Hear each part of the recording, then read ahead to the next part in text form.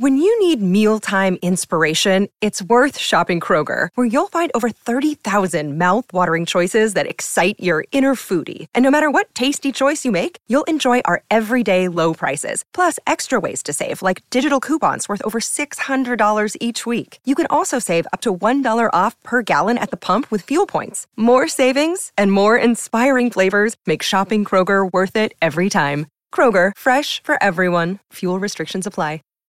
When you need mealtime inspiration, it's worth shopping Kroger, where you'll find over 30,000 mouth-watering choices that excite your inner foodie. And no matter what tasty choice you make, you'll enjoy our everyday low prices, plus extra ways to save, like digital coupons worth over $600 each week. You can also save up to $1 off per gallon at the pump with fuel points. More savings and more inspiring flavors make shopping Kroger worth it every time. Kroger, fresh for everyone. Fuel restrictions apply.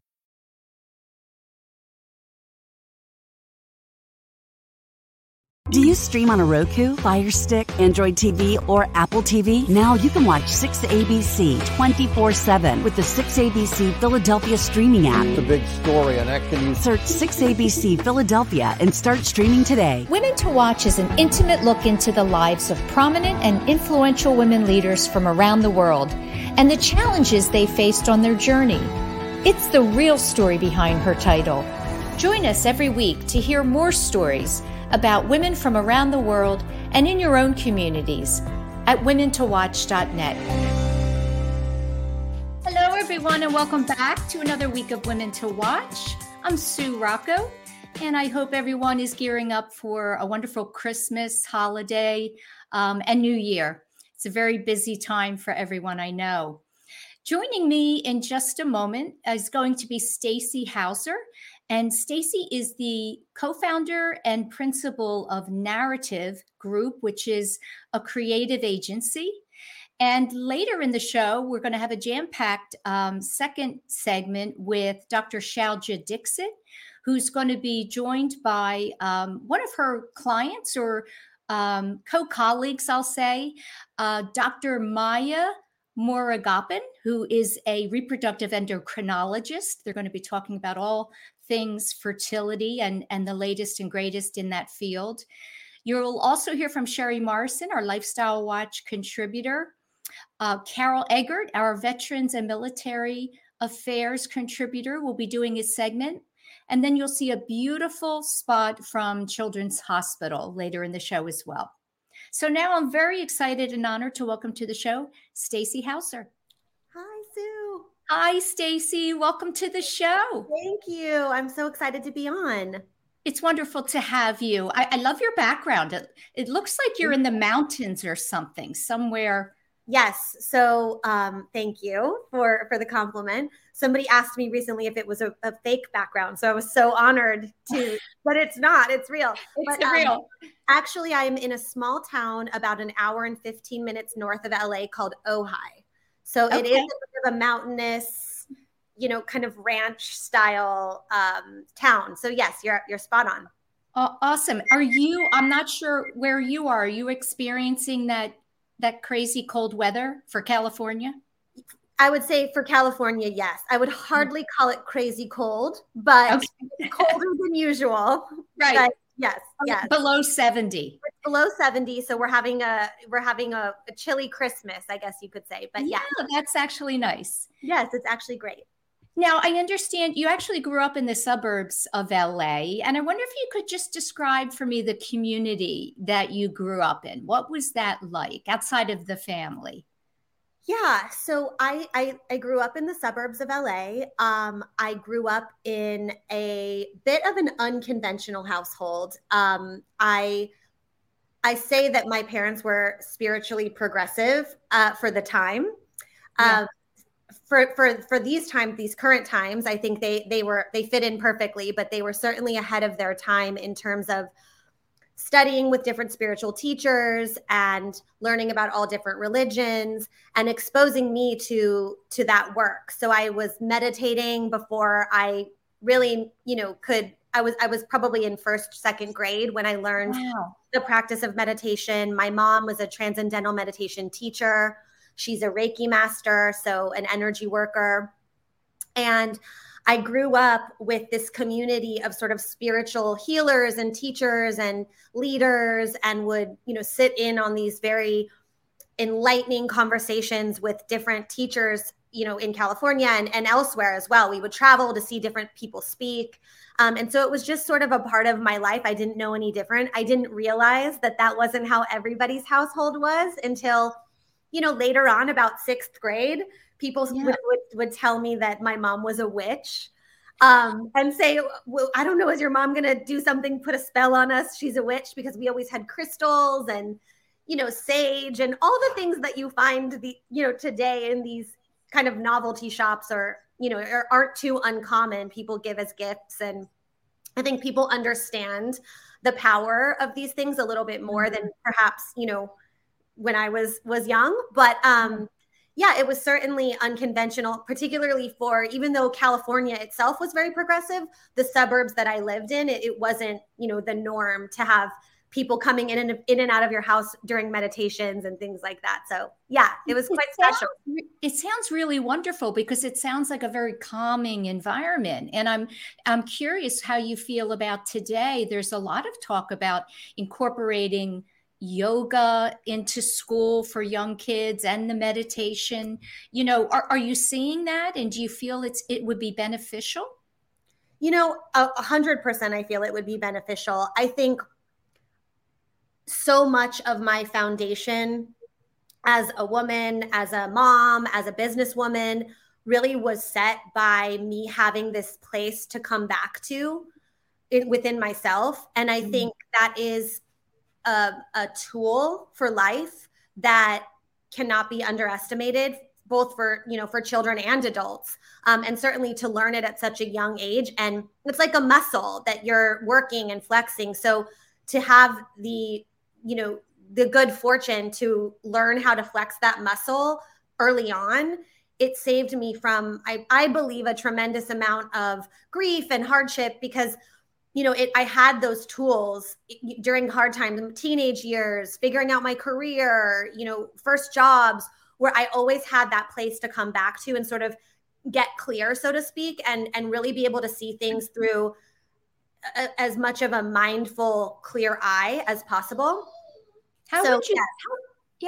Stacey, how would you describe that? As you're talking, I'm thinking it allows you to be centered. And my feeling is, when you are, then that leads to a self-awareness. And I think you and I spoke before, in our introductory call, about the importance of that. I think it's so important for all of us to be self-aware, because then we can cope with the things that come our way. Absolutely. I think, one of the most valuable ways I've heard this described by a teacher of mine, a spiritual teacher, is that your mind is like a computer, right? And your mind is programmed to look for certain things and feel certain things. And often, if you're not mindful and present, the computer just defaults to a loop. So you have these thoughts that you're thinking, whether they're anxious thoughts or, whether you're worried or stressed or happy, or, you don't even realize how powerful your mind is, and that you have all these default settings. And so it's sort of like, wild horses, if you will, just running.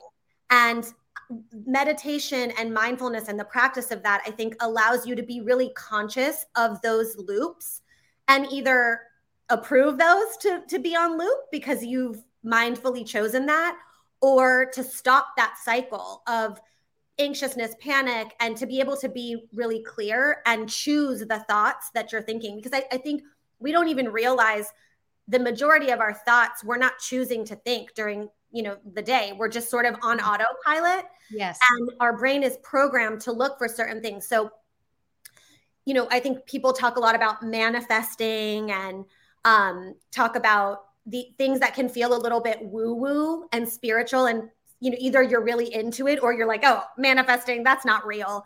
But really what manifesting is just harnessing your own power and telling your brain to look for certain things. So I think it's really about like being in the driver's seat is how I sort of think of it, of your day. And when you've told yourself, I really want to change jobs and I feel like I want to be more in XYZ industry, then it's no secret, or it's no accident, I guess, that maybe you go to a party and you happen to talk to somebody who then says, oh, I know somebody, and introduces you. And did you manifest that? Or did you just tell your brain, by being mindful and present, this is what I want out of my next job. This is my plan. This is my intention. And then that showed up for you because your brain was programmed to look for that. Sort of like when you are shopping for a car and then suddenly everywhere on the road you see that car. It's not that more of those cars. It's just that you've told your brain to look for that car because you're present and conscious and thinking about that car. So I like to sort of, obviously I'm very spiritual, but I like to also think of it in a more scientific way, and really, when I explain it to people, explain it in a way that actually, is science and does make sense, that you are constantly telling your brain what to look for. I also think it's smart to want to be able to do that. In other words, it's very much related to EQ, right? So your ability to recognize and not be thinking about the past or the future. I think we're constantly in this struggle of thinking of the past, the regrets, what happened, or the future, the worry, what's happening, and really takes us away from the present where we make our decisions, right? So for all the people that think it's just woo-woo and silly, it's very intellectually bright to want to be able to stay there. And so how often would you say in your day, throughout your profession, are you in that space? And how often do you get kind of pulled into the noise? Yeah, well, I often get pulled into the noise. I think, as we all do, balancing and juggling a lot of different parts of our life, as most women are. I have a pretty strong meditation practice. So I usually start my days in meditation, and, it's anywhere from whatever I can get in, 10 minutes to 20 minutes, which sort of sets my tone. And if I don't get that meditation in, I try to figure out a way to squeeze it in somewhere during the day. And I sort of equate it to being in a room that's messy. When you're trying to start a project in a messy room, it's overwhelming. Yes. And so it's just kind of cleaning the space and getting clear. But because, like I said, it's a muscle, I feel like, I'm really able to access that very often. When I start to feel myself go on a spin or get down the rabbit hole of anxiousness or worry or thinking a million reasons why something isn't going to happen, mm-hmm. I can really go to that place. And so that's super helpful. Yeah. I want to share this quote. You said, I've always taken a long view on my life and knew I wanted to be in a position to make my own rules around work-life balance. And I would imagine too, that you were thinking, I want to be in control and I want to be an entrepreneur. Right? I want to create my own life and have the ability to be making decisions. How much did that mindset guide you out of school? In other words, your direction for college and what you were going to do, landing jobs? Well, that, when I hear that, I know I said that, but when I hear you say it, it's so interesting because I felt that way from such a young age. And I always saw constructs, corporate constructs, or, education constructs as a bit limiting. And so from a very young age, I always knew that I wanted to chart a new way for myself and for others as well. A bit of a non-traditional way of thinking about work. And so it very much guided all of my internship decisions, my jobs, the way I sort of did my education. So as long as I can remember. Yeah. And what were your interests? So were they always in the creative realm? No. At one point, I also am very interested in health and wellness. So at one point I thought maybe I would go down the route of, maybe something in the sciences. But, as I got into the internship phase of my life, I just really resonated with design and fashion. I went to fashion school ultimately. So, as I sort of tried things out, I knew that being in something creative was definitely the place for me. While I respect and love science, it really wasn't a place that I thrived.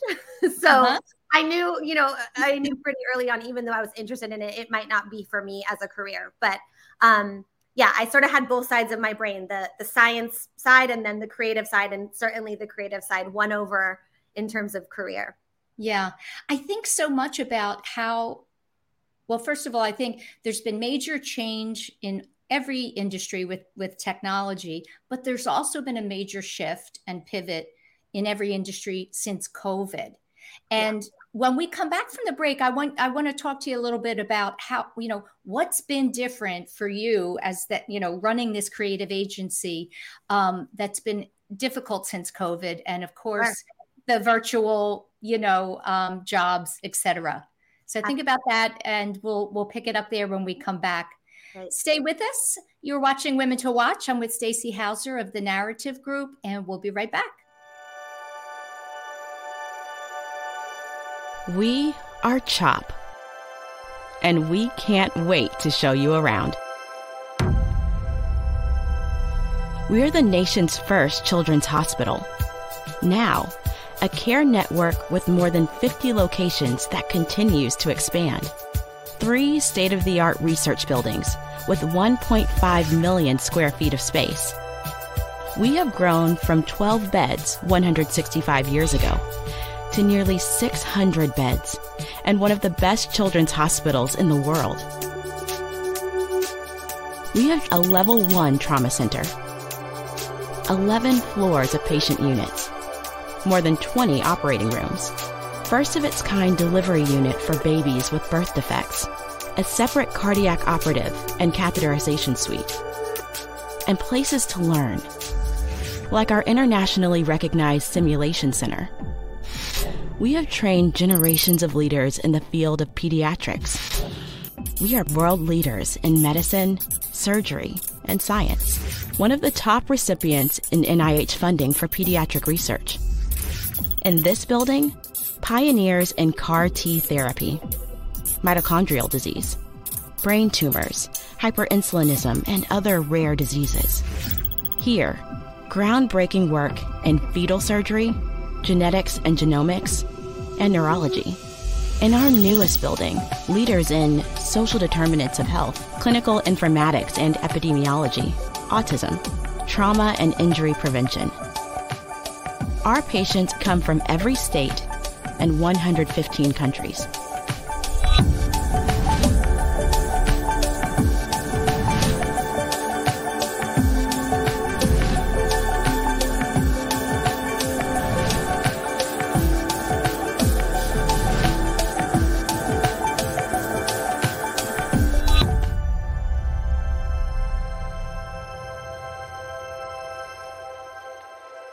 Meeting these challenges requires the best and the brightest. We are passionate about pediatrics. We are motivated to make a difference in the world and in our community. We are a team. We are CHOP.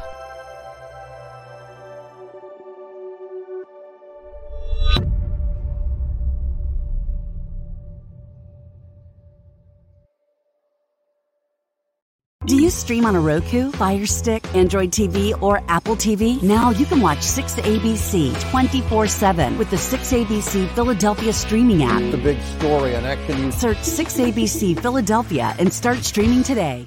Hi, welcome back to the show. This week I'm speaking with Stacey Hauser, the co-founder and principal of the Narrative Group, which is an award-winning creative agency based in California. And I was thinking about, first of all, 2 questions I have for you. 15 years of leading, an agency with great success. I'm curious, what sets you apart from others, and how has it changed in those 15 years? How has communications specifically changed in a big way? Mm-hmm. Well, to the first part of your question, we are women-led, or we're women-founded, women-led. Our whole leadership team, with the exception of one, are all women. So I have a co-founder who is a woman. So I think what sets us apart is our culture. And again, going back to kind of getting out of traditional constructs and ways of working, I think we've had a really empathetic culture from the beginning. I know that's a lot more popular to talk about these days, but 15 years ago, it was a completely different landscape in terms of the working world and corporate life. My co-founder and I, we were not mothers, we were not wives yet. So we were young and in our careers as well, and founding this agency and bringing on employees. We chose very early on to have a culture that supported mothers, supported other interests other than just working at our company. So very early on, we were a big proponents of having people do things on the side and keep kind of their interests. And I think there was in the corporate culture at the time, it was very much like, you work for us, you spend all your time here, we get everything out of you. And we always wanted to create a place where we had well-rounded, interesting, well-rested, happy employees. And so that's just been such a part of who we are for so long, that I think our company culture really sets us apart, especially in the agency world, which can be quite a grind. Yes, demand. Yeah. Right. I have my daughter's in that space, so I know the hours sometimes. Yeah, the hours into the evening. Yeah, late into the evening, holidays, and you're really always sort of at the mercy of your clients, right? So as much as we want to create a great culture, we also have clients that we answer to. So we wanted to sort of balance that out by creating a place where people felt seen and heard and supported in whatever phase of life they were in, whether that was right out of college or whether that was, having older children that were going away to college. And every phase kind of has its own needs. Yeah,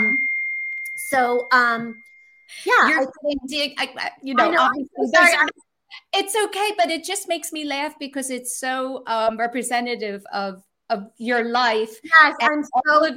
I'm trying to notifications coming in. You'll have a lot to catch up on when we're done.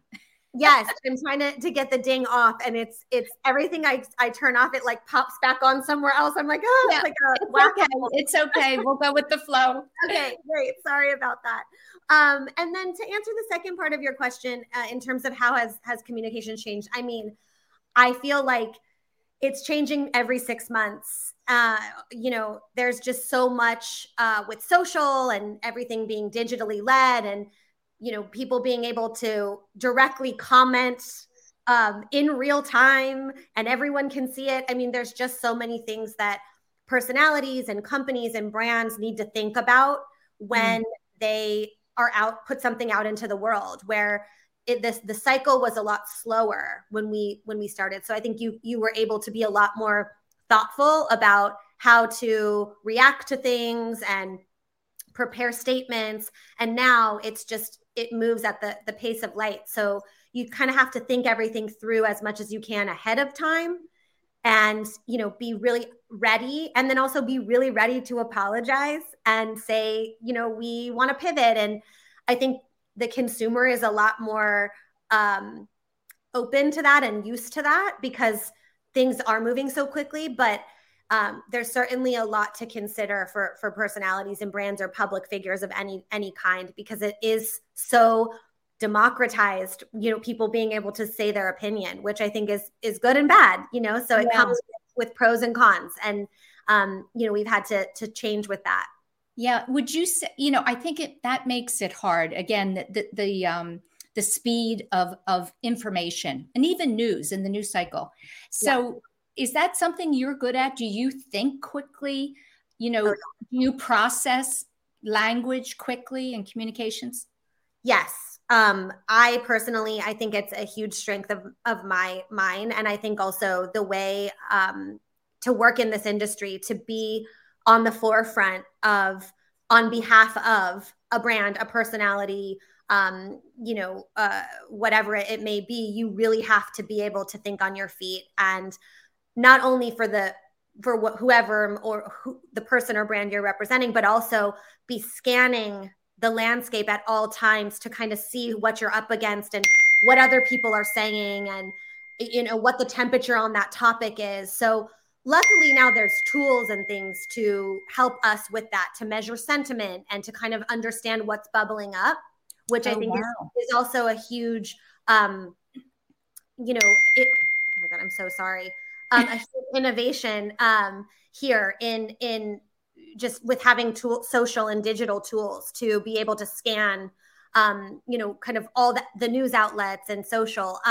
But yeah, it's certainly, if you're not able to think on your feet and you get flustered, it's not the profession for you. Yeah. Well, I would imagine your upbringing is tied directly to that, and your ability to just, okay, this isn't going in the direction we had planned. So we're going to go in a different direction, and not kind of get emotional and flustered. One of your greatest accomplishments and success stories is you now have a parent company. You sold the company to another. Tell me, when did that happen recently? So we sold in 2017. Okay. And we were in a contract and earn out for anyone who knows how acquisitions in an earn out work. But usually in a service business, you're in some kind of contract for at least, 3 years on the low end to 5 years, just so that, because you are the company, right. People are buying what you're selling, so to speak. And so, just to make sure that everything was secure and there was a succession plan for myself and my co-founder, which we're both still at our company and running our company, but we don't own it anymore. It's now fully owned by a parent company, which has been a fantastic thing for us to go through. And being a woman selling my business was something that, I feel incredibly proud of. And It was a huge accomplishment. Yeah, it must have been bittersweet, because you build and build and build and create, and it's your baby, and then someone else owns it. It must feel strange. Yes. The thing that feels strange is that I think more so even than somebody else owning it is that when I hear somebody talking about our company and they don't know that I'm associated with it, which has happened because in our industry, it's a small industry. So to hear somebody talk about something that I created that's out there in the world, and not knowing that I created it, and just to hear that it's like its own living thing that doesn't need my, because for so long when we were building it, it's like a baby. It needs you to feed it and to grow it. And now that it's kind of on its own and it's living and breathing, and it, obviously I believe that me being there makes it better, but I could leave and it would be just fine. That's very strange. It must also, I have a 7-year-old daughter, so it must also be what it feels like to have a child like leave the house. Yes. And that I kind of feel like it's so hard. You're so proud. I'm sure that the pride, and you want that. You always wanted that. You raised them for that, but then you're like, oh, come back. I want you to be back in the house and my baby. And so, there's kind of like a funny relationship in that way. Yeah, that's hard. I do want to talk to you about, motherhood, but I wanted to ask, I was curious, you've worked with, big brands, big companies. Yeah. Mm-hmm. Is there one that you haven't had an opportunity to work with that you always wished you could? Ooh, that's a good question. Honestly, not really. There's not anybody out there anymore. I mean, for a long time, certainly there was kind of my wish list. And I have to say, we've worked either directly or indirectly in a partnership with most of the companies that I've felt really excited or passionate to work with.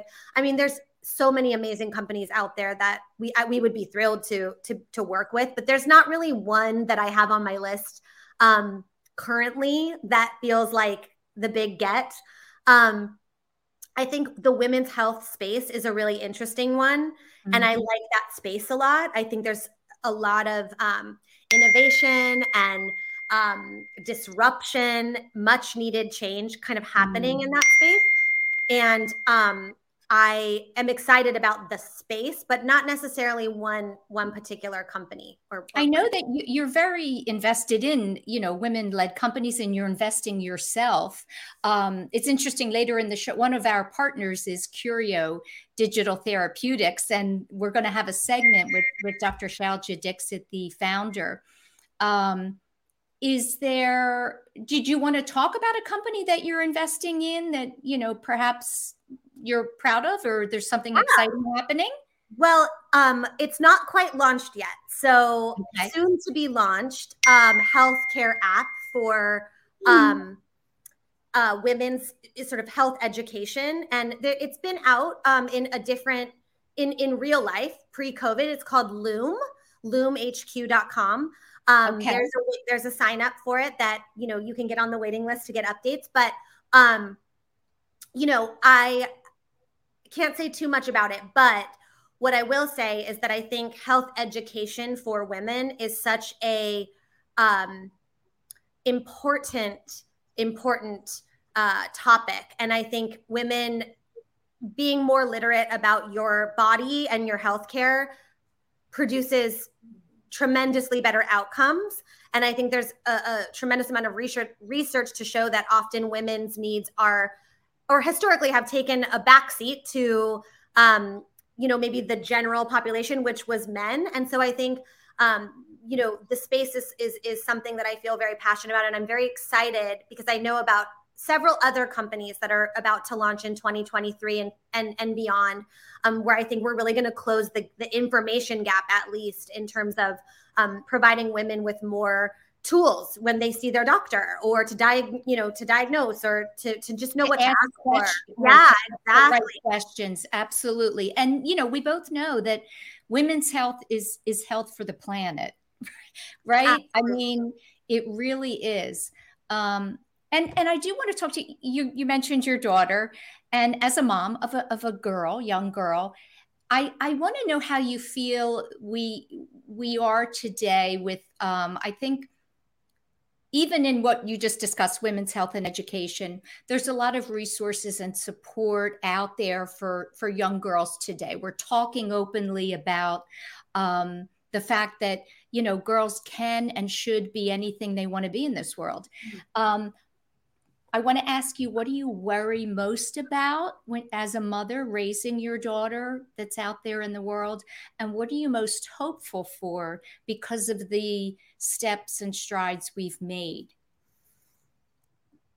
What I am most worried about is social media. It is such a tricky one. My daughter's 7 and she is not obviously on social media. Or doesn't have any screens or, devices. She's too little. So good. My husband and I are very aligned on, we live in sort of a kind of hippie town, and she goes to a very progressive school where there's a lot of outdoor education, very much back to nature and things like that. So those are things that, just based on my beliefs about being on this planet and, us being just a part of nature, I think those things are very important to me. And I think there's nothing that disconnects us more from that than this, which is, double-edged sword, because it does allow us to connect with people in a different way. But in terms of connecting with ourselves, so much noise about what other people are doing in comparison, and, sort of people presenting things that aren't necessarily real, and not having the emotional maturity to understand that. So I think social media can be really problematic for young women. And I'm hoping by the time she gets a little bit older, there may be kind of a movement, in the other direction. I'm seeing that with this younger generation, that they're sort of not wanting to be attached to a phone or be accessible or, put their whole life out there. So I'm hoping that we trend in that direction, because again, she's 7. So I have the ability to pull strings now, but I know, as the years go on, she'll want to make her own decisions, and it might be a little bit more of a headbutt on that. So yeah, social media really worries me. And what I'm the most excited and optimistic about is this younger generation seems to have a whole different level of commitment to cause. Yes. So I really am hopeful that it's a lot more about the greater good and a lot less of like the me that we've seen in previous generations. And so I'm really hopeful. I think we're heading into a time when these younger people are going to make a lot of change, and I'm really excited about that. And I really hope my daughter is a part of that. And I'm sure she will be. She's going to get that from you. I mean, you're teaching her by example in everything that you do. Right. My guess is when you're working with clients, there's what's today that was not years ago is this corporate social responsibility. So companies they really have to have a cause, find something that's important to them as a company, where they want to give back rather than just the bottom line of their products. And do you enjoy that part of it when you're trying to help a company put that out there, get the right messaging, promote it? Yeah, I love that piece so much. And I think, as you mentioned, you're completely right. It's sort of become a non-negotiable. Like it used to be, let's pull in a charity, or let's donate 10% and say we did. And, it was more for the box check as opposed to really figuring out what is in the DNA of a company in terms of what makes sense for them and what they can really do as far as change. And so I think that's exciting because, I think we all very much recall the summer of 2020 where there was a big shift in the world, and people, as I mentioned earlier, with social have the ability to call you out, so to speak, very publicly. So something we work on with our clients is doing a lot of kind of exercises around, if we say we're going to do something or we say we've done something, we better make sure that any layer that anyone pulls back, that it's not exposing that we're overinflating what we've done, or maybe we've done 2% of that mission, but we're trying to say we've done more. So, just really being transparent and and deciding if it is your place to speak on something. Because I think everyone's reaction at first when we had this sort of big kind of shift, cultural shift, was to comment on it and to say, well, we stand with so-and-so. But then it really became, well, do you really? And can you back that up? And so I think it's an exciting time. Yeah. And not only that, as you said, really find the right cause for you. Don't just pick one to say you did. There really is a way that you can have impact, and it's the right, way to do it. We just have a minute left, and I would love for you to leave our viewers with, I just love your groundedness and your outlook and your optimism. And so for the women that are watching that perhaps are struggling in some way in their career, just leave them with, a bit of advice, something they can walk away with. Yes. I would say it is never too late to make a change. Every single moment is an opportunity. And my best advice is to find some kind of practice that allows you to have something you do every single day to come back to yourself. And by doing that and developing that relationship with checking in with yourself and getting clear, even if it's just for 2 minutes every single day, it will stack, and you will be amazed at what that clarity brings into your life. So I would say find a practice that really serves you and commit to yourself, even if it's just for 2 minutes a day. Yeah. I would say it'll change their life. Completely. Okay, that, right? I will second that. Yeah, it will. Listen, I'm so happy that you were able to join me today, and I wish you very much continued success and hope you'll stay in touch. I love your podcast, and I absolutely will stay in touch. Happy holidays. Same to you, Stacey. Thank you so much. Bye. Up next, we'll hear from Dr. Shailja Dixit. Stay tuned. Action News, celebrating 50 years with AccuWeather. The heat is on. In 2010, Philadelphia had a record of 55 days at or over 90 degrees. And those scorchers, they're on the rise. In fact, 10 of the 15 hottest summers occurred in the last 2 decades. Thank you for always trusting us to keep you informed. You're streaming and we're streaming. Get the AccuWeather forecast and severe storm alerts 24/7 on our 6 ABC stream. When you need mealtime inspiration, it's worth shopping Kroger, where you'll find over 30,000 mouth-watering choices that excite your inner foodie. And no matter what tasty choice you make, you'll enjoy our everyday low prices, plus extra ways to save, like digital coupons worth over $600 each week. You can also save up to $1 off per gallon at the pump with fuel points. More savings and more inspiring flavors make shopping Kroger worth it every time. Kroger, fresh for everyone. Fuel restrictions apply. When you need mealtime inspiration, it's worth shopping Kroger, where you'll find over 30,000 mouth-watering choices that excite your inner foodie. And no matter what tasty choice you make, you'll enjoy our everyday low prices, plus extra ways to save, like digital coupons worth over $600 each week. You can also save up to $1 off per gallon at the pump with fuel points. More savings and more inspiring flavors make shopping Kroger worth it every time. Kroger, fresh for everyone. Fuel restrictions apply. Streaming app. Whether you're just getting started, already well on your way, planning for your future, drafting your vision, growing toward greatness, or finding that dreams really can come true. Whatever your next steps are, we'll be right here with you, just like we have been for 150 years. Start here, grow here, stay here. Penn Community Bank. Here we grow. Go for the midnight dares. Go for the memories. Go for the view that goes on forever. Go for the bubbles in your bathtub and in your drink. Go to bed whenever you want. Or don't. Go for him. Go for her. Go for the win. Go to Ocean Casino Resort. Book your trip at theoceanac.com. The following is a real testimonial from the father of a young injured victim. I didn't think she was going to make it. Major Perry's daughter was the victim of a horrific accident caused by someone else's negligence. If you don't find the right counselor, law firm that you're looking for, you will get lost in the wilderness. Badly injured? Call the Fritz and Bianculli Law Firm at 215-458-2222 and find out why they say, "We got this." Do you stream on a Roku, a Fire Stick, Android TV, or Apple TV? Now you can watch 6ABC 24/7 with the 6ABC Philadelphia streaming app.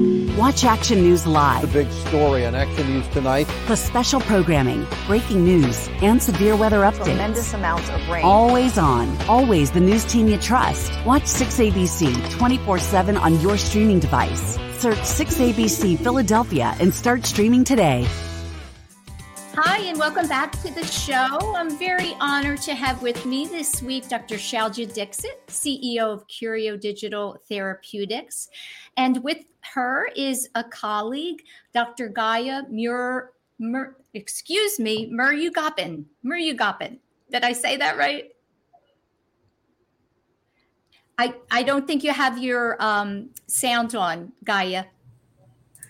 One sec here. There we go. Can you hear me now? Yes. So welcome to the show. It's great to have you both. Dr. Gaia is a reproductive endocrinologist, and I thought we should just take a moment to have you introduce yourself and tell us a little bit about your work. Sure. Hi, everyone. Nice to meet you. I'm Dr. Gaia Murugappan. I'm a specialist in reproductive endocrinology and infertility. I work at Spring Fertility in Silicon Valley. I feel so fortunate. My job as a fertility doctor, enables me to empower women to understand their biology, understand what is female fertility. And, I get to help women exercise reproductive autonomy, which I think is so amazing. Women's health in general, I think, has been really sort of historically neglected compared to other areas of medicine. And I've been really fortunate to participate in clinical as well as, research initiatives to provide women better care. Wonderful.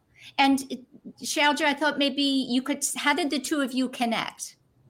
Yeah, Thank you, Sue, for inviting us back again, first of all. And thanks, Gaia, for joining. As you know, Sue, our company, Curio Digital Therapeutics, focuses on women's mental health.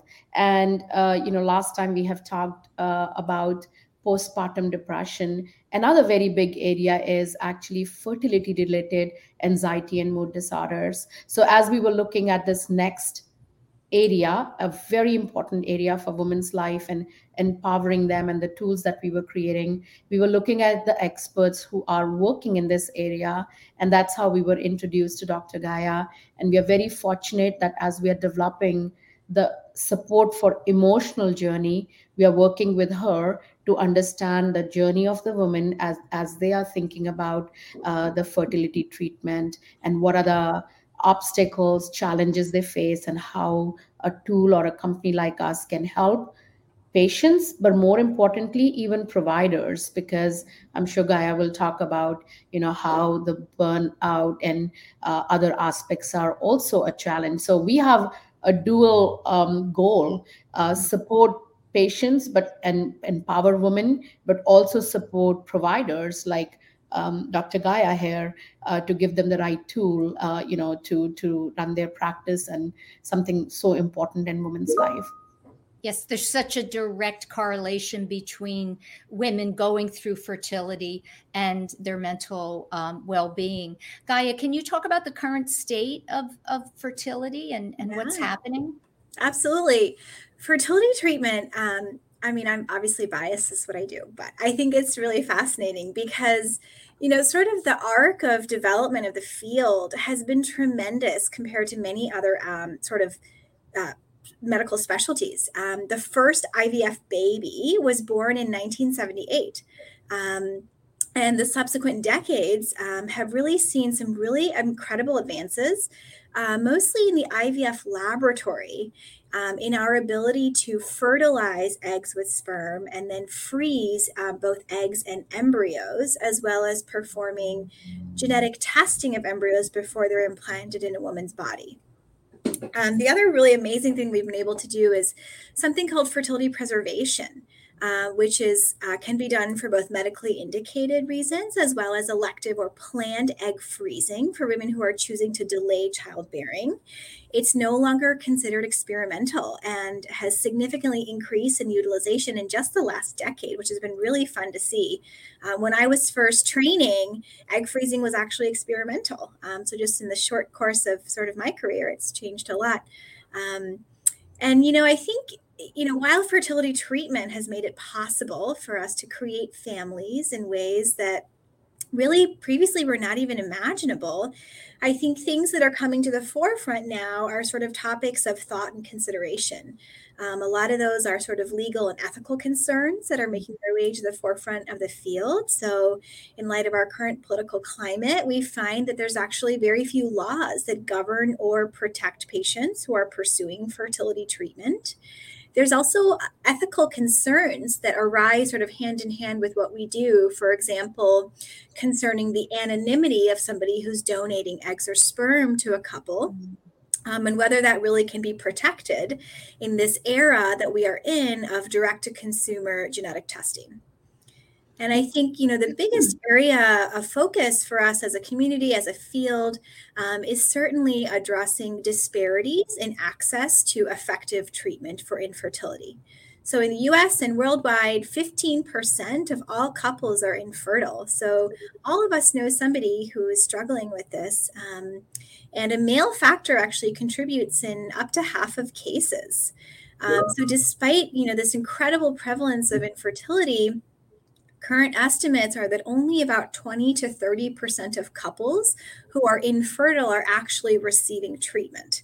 So the bottom line is, for individuals and couples who are unable to conceive, this is honestly, it's a health and it's a life crisis. And infertility has really far-reaching effects for a person, a family, a community, can cause an individual to be ostracized or stigmatized, and has a significant impact on mental health.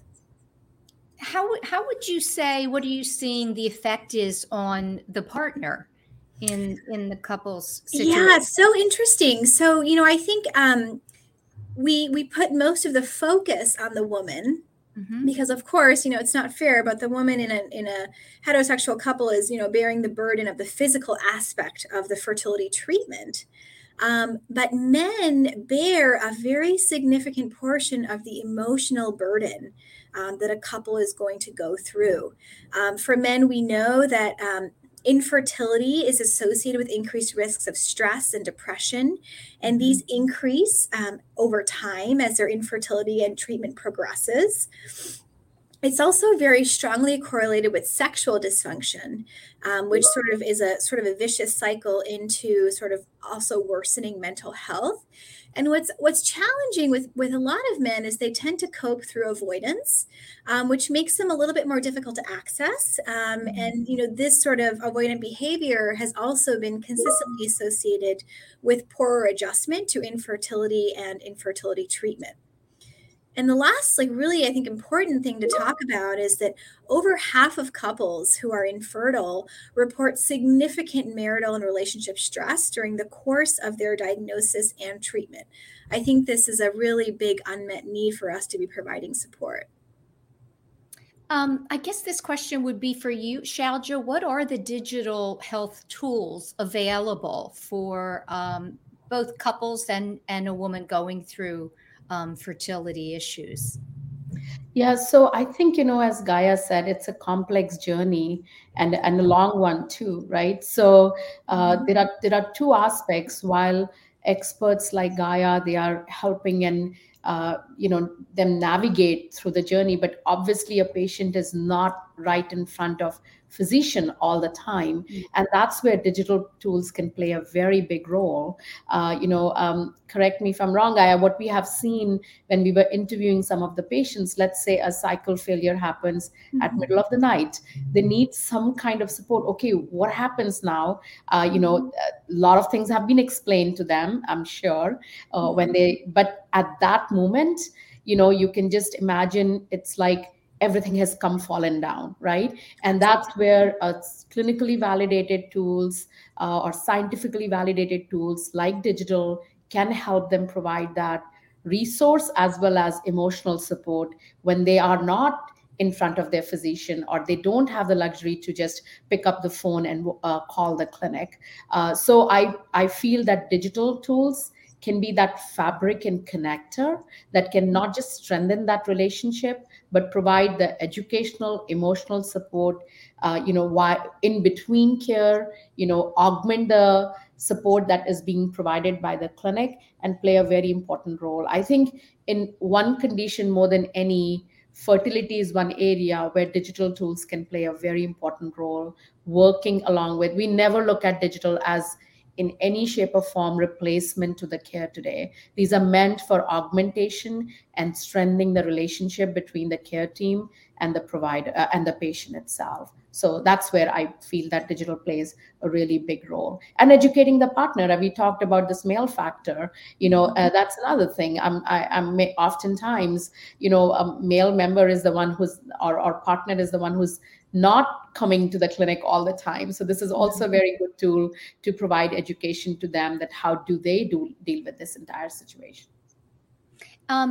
How are women finding out about these digital tools? I mean, are doctors, very much participating in what you're doing and sharing this information with their patients? And Guy, I guess that's a question for you.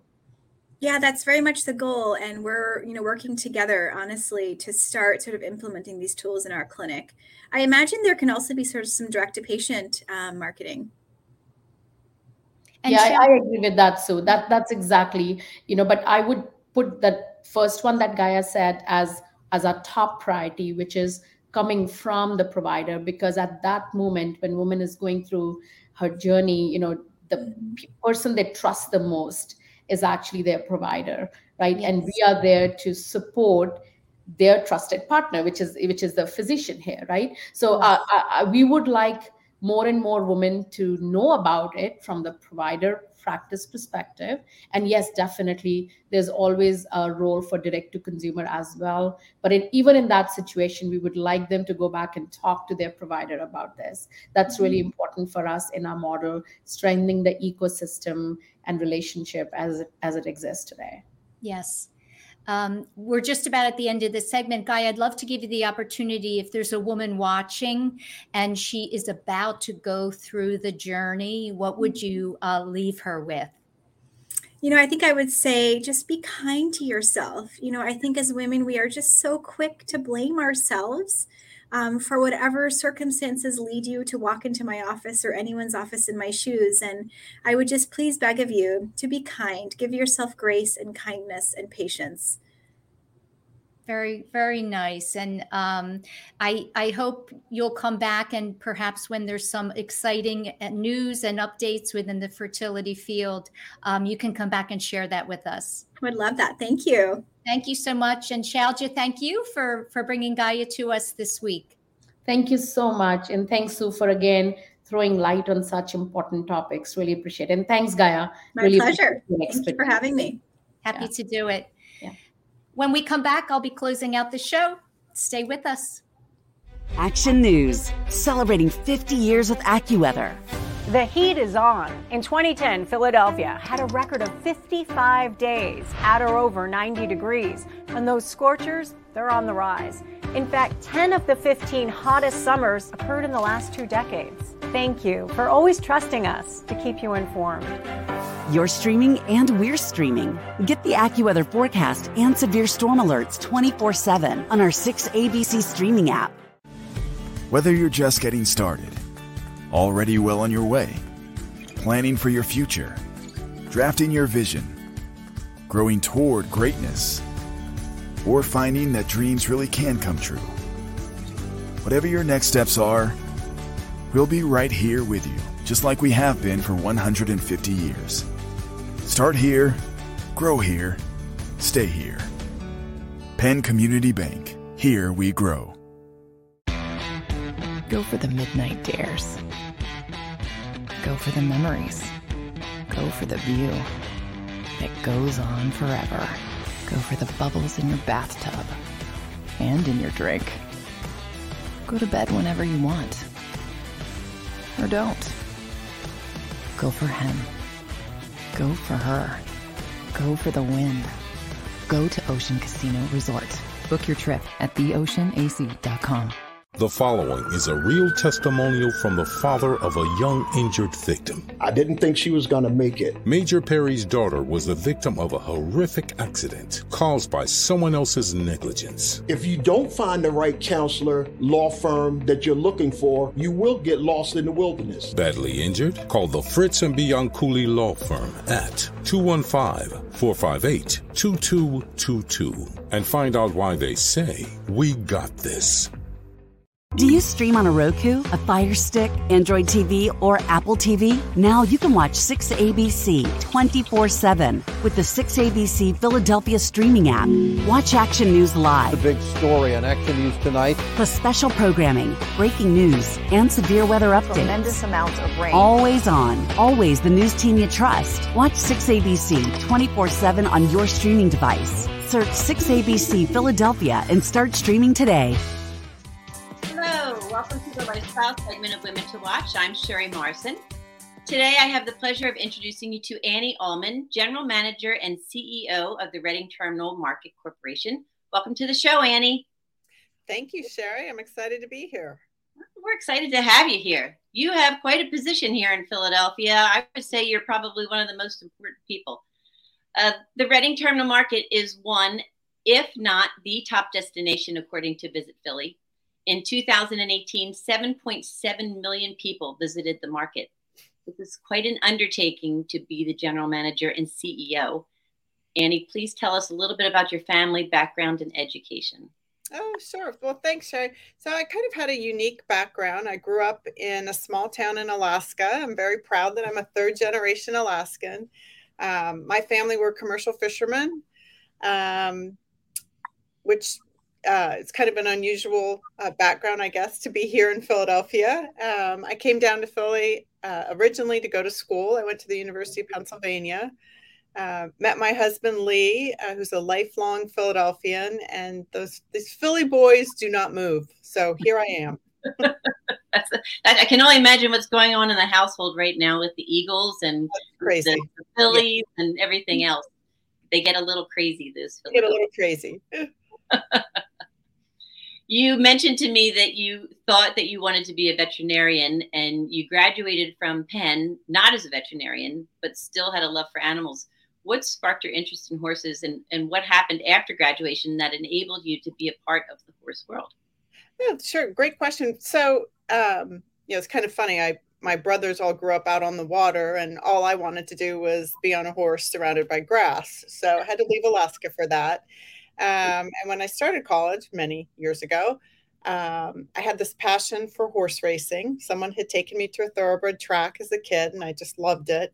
And at the time, I thought the only job you could have on the racetrack is to be a veterinarian. But after failing or almost failing organic chemistry, except for a professor who loved to go to the races with me, graduated from Penn. But I was fortunate enough to meet a gentleman named Bob Levy, and he and his family, Mr. and Mrs. Levy, were very prominent in the thoroughbred breeding and racing world. And I was fortunate to go to work for them, and spent 5 years on a circuit from a breeding farm in Maryland to the racetrack in Atlantic City and down at a training center in South Carolina. That's quite a circle and loop that you did there.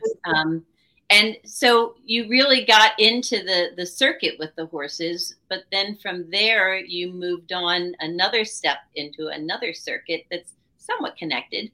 You want to talk a little bit about that? Sure. Yeah, I got to a point in the horses where I realized that my talent did not equal my passion.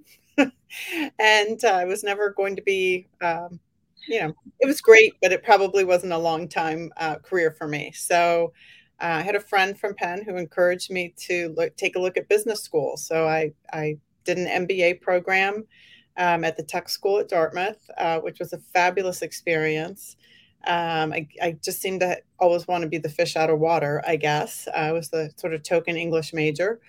And when I got out of the program, I really did not want to go into a typical corporate environment. I did management consulting for a little bit, but I'd intended to go into racetrack management and just didn't really see a great future there. And so I looked at casinos at the time were buying up a lot of racetracks. And so I started working in the casino business at Harrah's Entertainment. And it was a fascinating career. It took me to a lot of different places and met a lot of different people. Yeah. And you said that after you were there for a number of years, a few CEOs from other casinos had asked you to come on board to help them open new projects and get things operating. Kudos to you. That's an amazing accomplishment. And dare I say, especially for a woman. What is your favorite part of all of these roles? Gosh, I think, I like building things and I like fixing things. So in some sense, sometimes it's physical building. So I can go past a resort or a casino or racetrack that I had a hand in creating, and that's a great source of pride. But really, it's more about people and the teams I've built and the careers that I've seen develop. And that's super meaningful. And it's great to hear from people who, maybe I worked with them 20 years ago at this point, but I've seen, I can think of a few. They started as young, just out of college. And now in one case, the person I'm thinking of is running one of the best known brands in sports betting.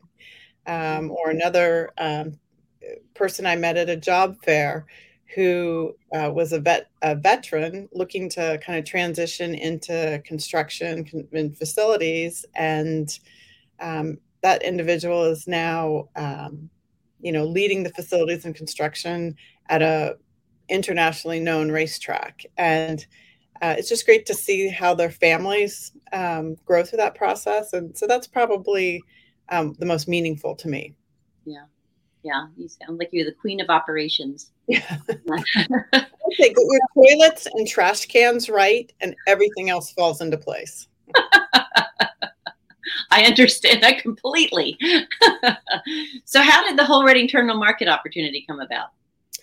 Sure, it was kind of a fluke, really. I had come home from opening a resort or being part of an opening team in Boston, but my family had always stayed in the Philadelphia area. And I had come home and for once wasn't on a project, was home during COVID. And I read an article I think it was in the Philadelphia Business Journal that the current general manager had left and talked about those kind of struggles that the market was going through at the height of the pandemic. And I thought, that's interesting. And I'd really like to have a job that I was in Philadelphia instead of traveling all the time, and reached out to some folks, did some research of who was involved with it, and reached out. And I probably should have asked a few more questions, but 5 weeks later, I was here at the market.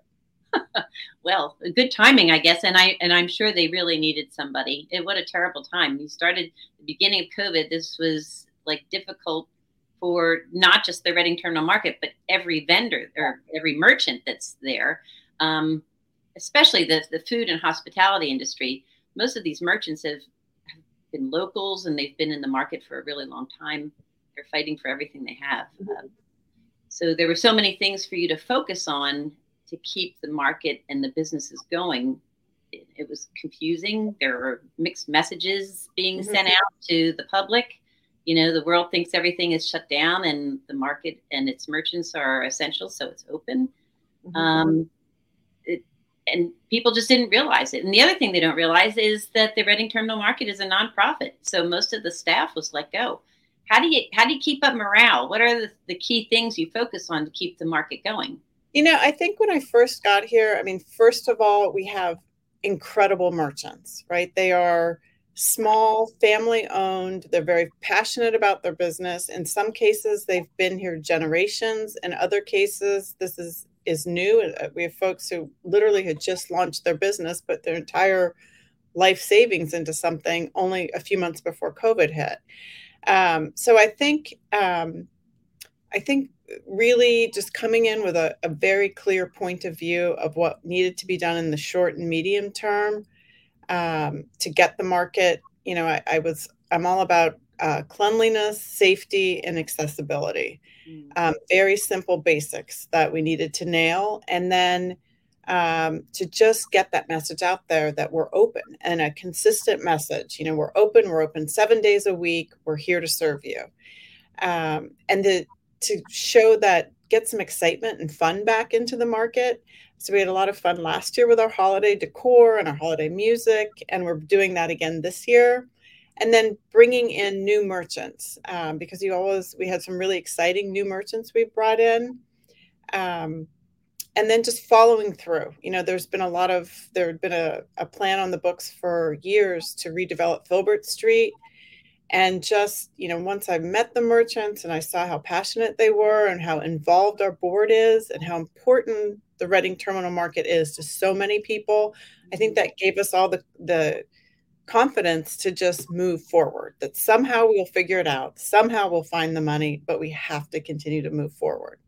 Yeah, I had mentioned to you that my father's business was right across the street. So, you know, he would either take the train or drive in, but it was not unusual for him to go to the market 2 or 3 times a week and pick up something. And the really special occasions were the special ice creams from Bassett's. And the stories he would tell about sitting at the counter and them sliding down the sundae cup or, you know, glass container, and it would stop right in front of the customer that ordered it. It was a real skill for the people who used to dip the ice cream and make the sundaes. But yeah, it was very important for our family. And Mrs. Bassett, I actually had renovated the Gwinnett Valley train station back in 1989.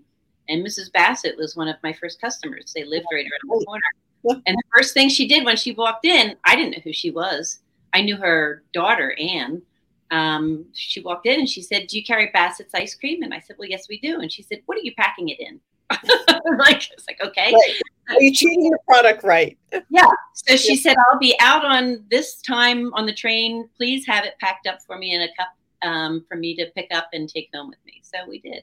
Nice. But I got to know the Bassetts pretty well. Anyway, how different is it to manage the Reading Terminal Market versus management at the casinos and Comcast? So, we are a nonprofit, and that's something many people don't realize, that it's a nonprofit and a non-compensated board of directors that are overseeing this incredible institution for Philadelphia. And so our motives are different. I'm not here to make shareholders wealthy. I'm here to protect and grow and honor the mission of the market. Just on basics, there's, much less resources, much scrappier you need to be. And we have a lot of personalities and a lot of folks that we help and that we work with. So if you take roughly 80 family-owned businesses, times their employees, times the millions of customers that we have, it's just, you have to be flexible and try to always maintain a positive outlook and try to work together with people.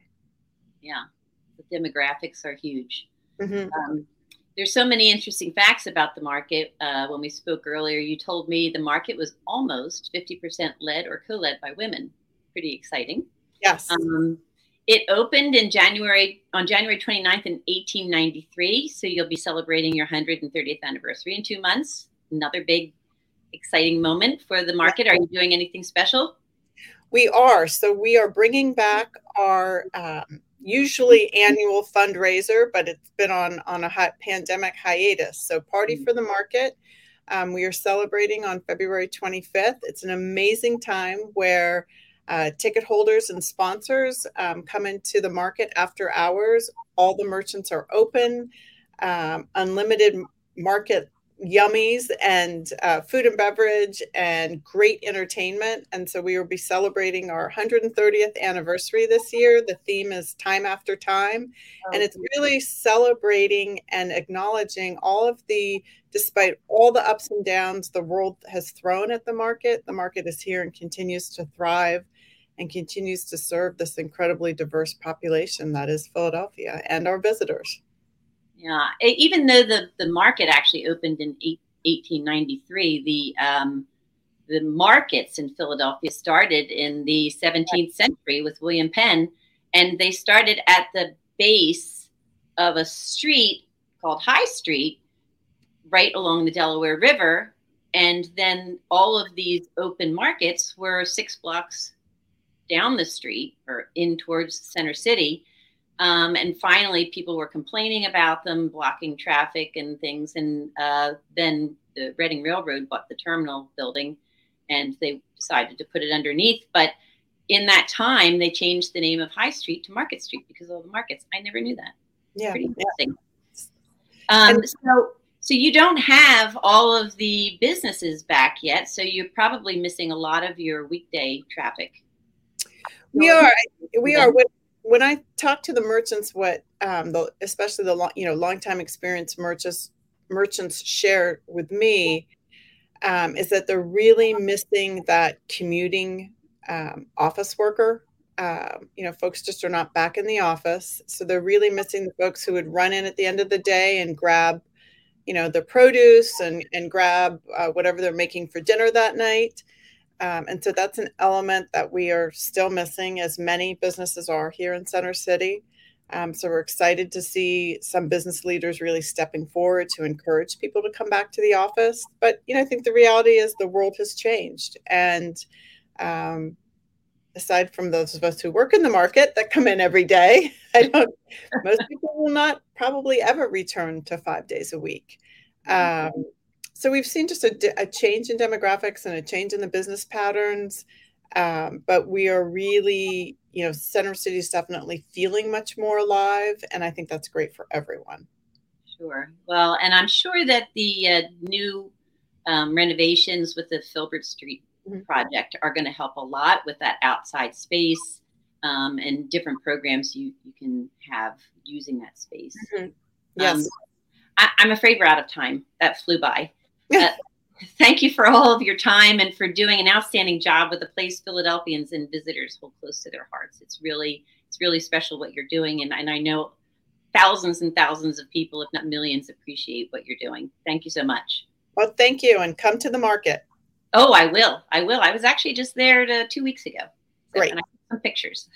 So for more information about the Reading Terminal Market, its merchants, events taking place, having an event there, how you can support, make a donation, or become a merchant, go to www.readingterminalmarket.org.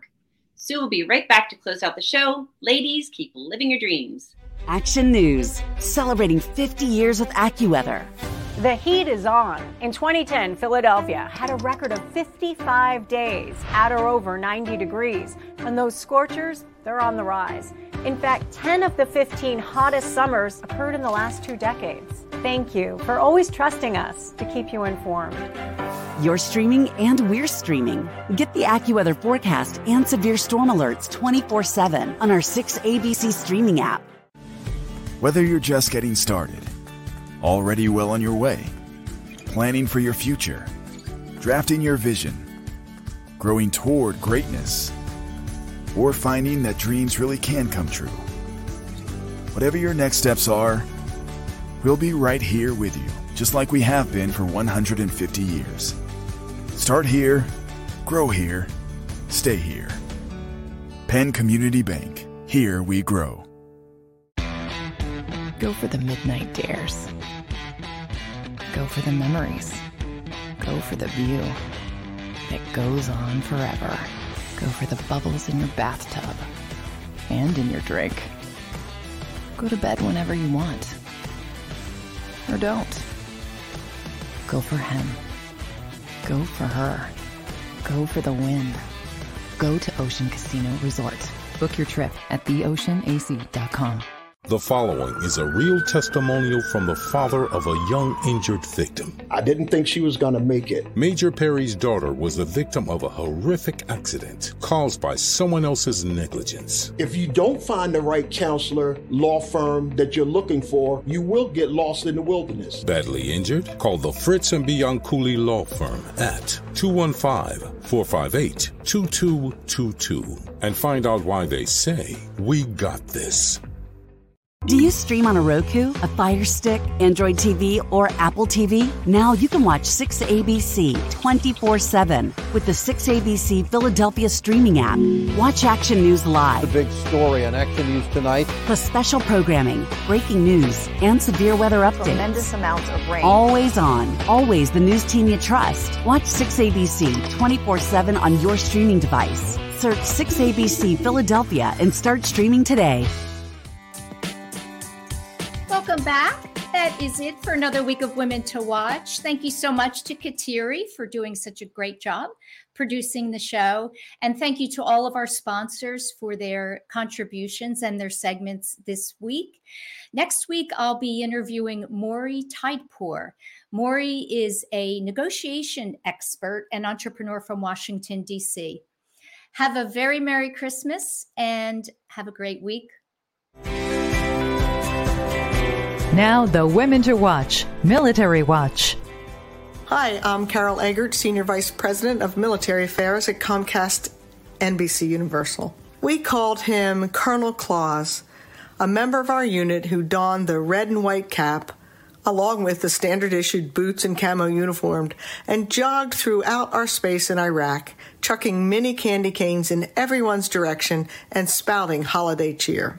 You know, seeing a senior officer exchange their typical sternness for silliness gave us all a moment to escape the perpetual tension you learn to live with in a combat zone. The holidays offered us a respite from it all. I hope you have a Colonel Claus-like person, activity, or tradition that brings you joy and puts you in a festive spirit. We all know how many aspects of the holiday season can have the opposite effect of joyful bliss. As we celebrate this wonderful time of year, many of us in the military community are thinking of our brothers and sisters who cannot spend the holidays with their loved ones. We cannot and will not forget that there are tens of thousands of them throughout the world working to keep our country and others safe. From all of us at Comcast NBC Universal, we wish you a happy and safe holiday season. We could do a summer party. It's the weather. Can't we do this show outside or on the roof? Weekdays at 9 on 6 ABC.